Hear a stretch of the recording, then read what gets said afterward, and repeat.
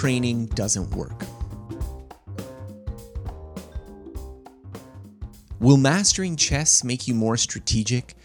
Does playing Sudoku speed up your mind? Do brain teasers help you think more logically? Sadly, the answer is probably not. From a 2016 review by Simons and others, quote, "We find extensive evidence that brain training interventions improve performance on the trained tasks, less evidence that such interventions improve performance on closely related tasks, and little evidence that training enhances performance on distantly related tasks or that training improves everyday cognitive performance." Another study tracked participants over 2 years for working memory training. They found that the training had no impact on measures of intelligence. The authors concluded, quote, "These results question the utility and validity of working memory training as a means of improving cognitive ability." Likewise, Giovanni Sala and Fernand Gobet performed a meta-analysis on whether studying chess and music affects academic or cognitive skills. They found only minimal effects. Some studies supported benefits from training, but the higher quality the study, the weaker the effect. Summarizing their review, the authors remark that this pattern of results casts serious doubts on the effectiveness of chess, music, and working memory training. It's easy to see why people are attracted to the idea of brain training.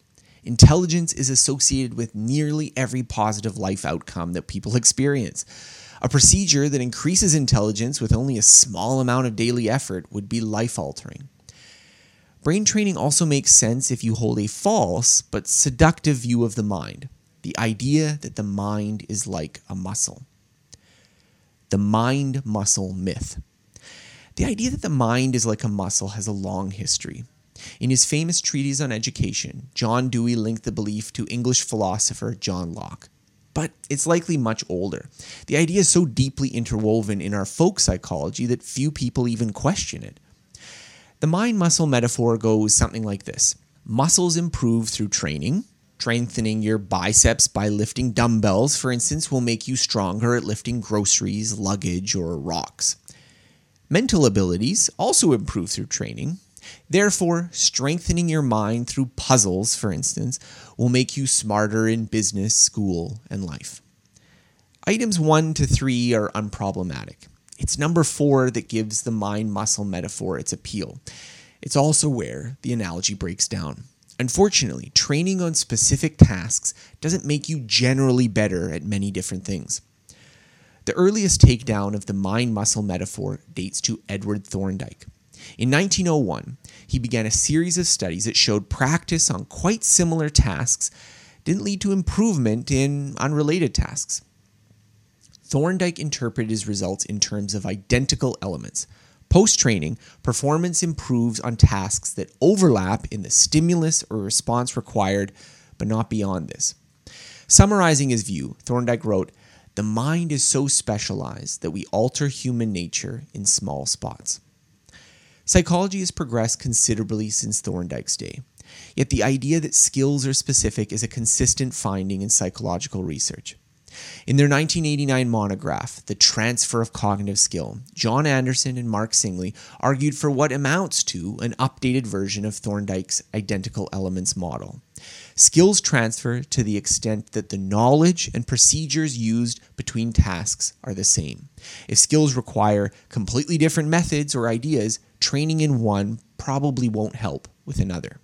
Thorndike's identical elements model and modern theories such as Anderson's ACT-R show why brain training doesn't work. But are there any other ways to get smarter? Does education boost intelligence? Brain training fails because it focuses on a very narrow kind of task. Judging a good chess position and a good business decision don't use the same procedures, and thus learning strategy in chess doesn't usually make you more strategic or effective in business. Education doesn't necessarily suffer from the same shortcoming because it aims to impart a much broader set of skills.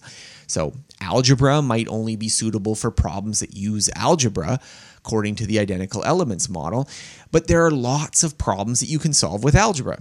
Similarly, learning to read may not transfer directly to other skills, but reading can be a gateway to acquiring knowledge in practically any field.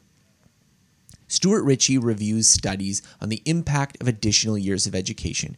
He found that an extra year of schooling was typically associated with 1 to 5 more IQ points. These studies often rely on a quasi-experimental design. So the author studied situations where a sudden, unexpected change in policy resulted in some people getting more education than others. Testing people just before and after a cutoff point let them tease out some of the effects of education without a formal experiment. Now, the optimistic take on this research would be that education improves general thinking by equipping people with diverse cognitive tools. The breadth has power. Even if a particular task only is helped by a subset of school training, many years of schooling make an overlap between skills and tasks increasingly likely.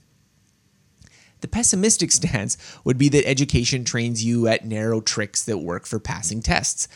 Sitting still for a prolonged period, guessing when you don't know the right answer, watching for trick questions, etc. And that these tricks also help out on IQ tests. Applications for an identical elements view of learning. My perspective is that the only way to become smarter is by learning.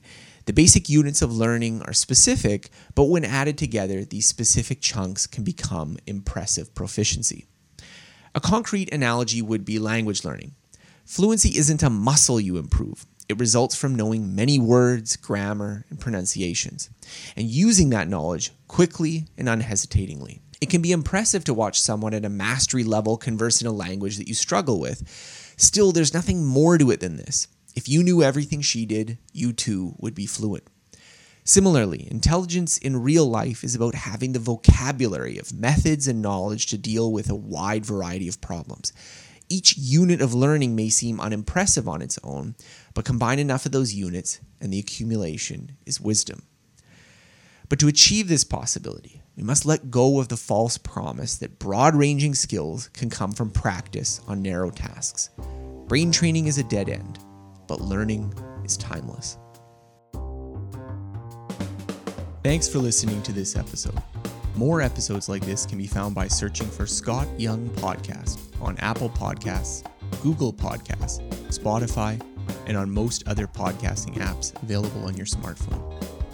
If you've enjoyed this episode, please consider rating my show as it helps other people find out about it.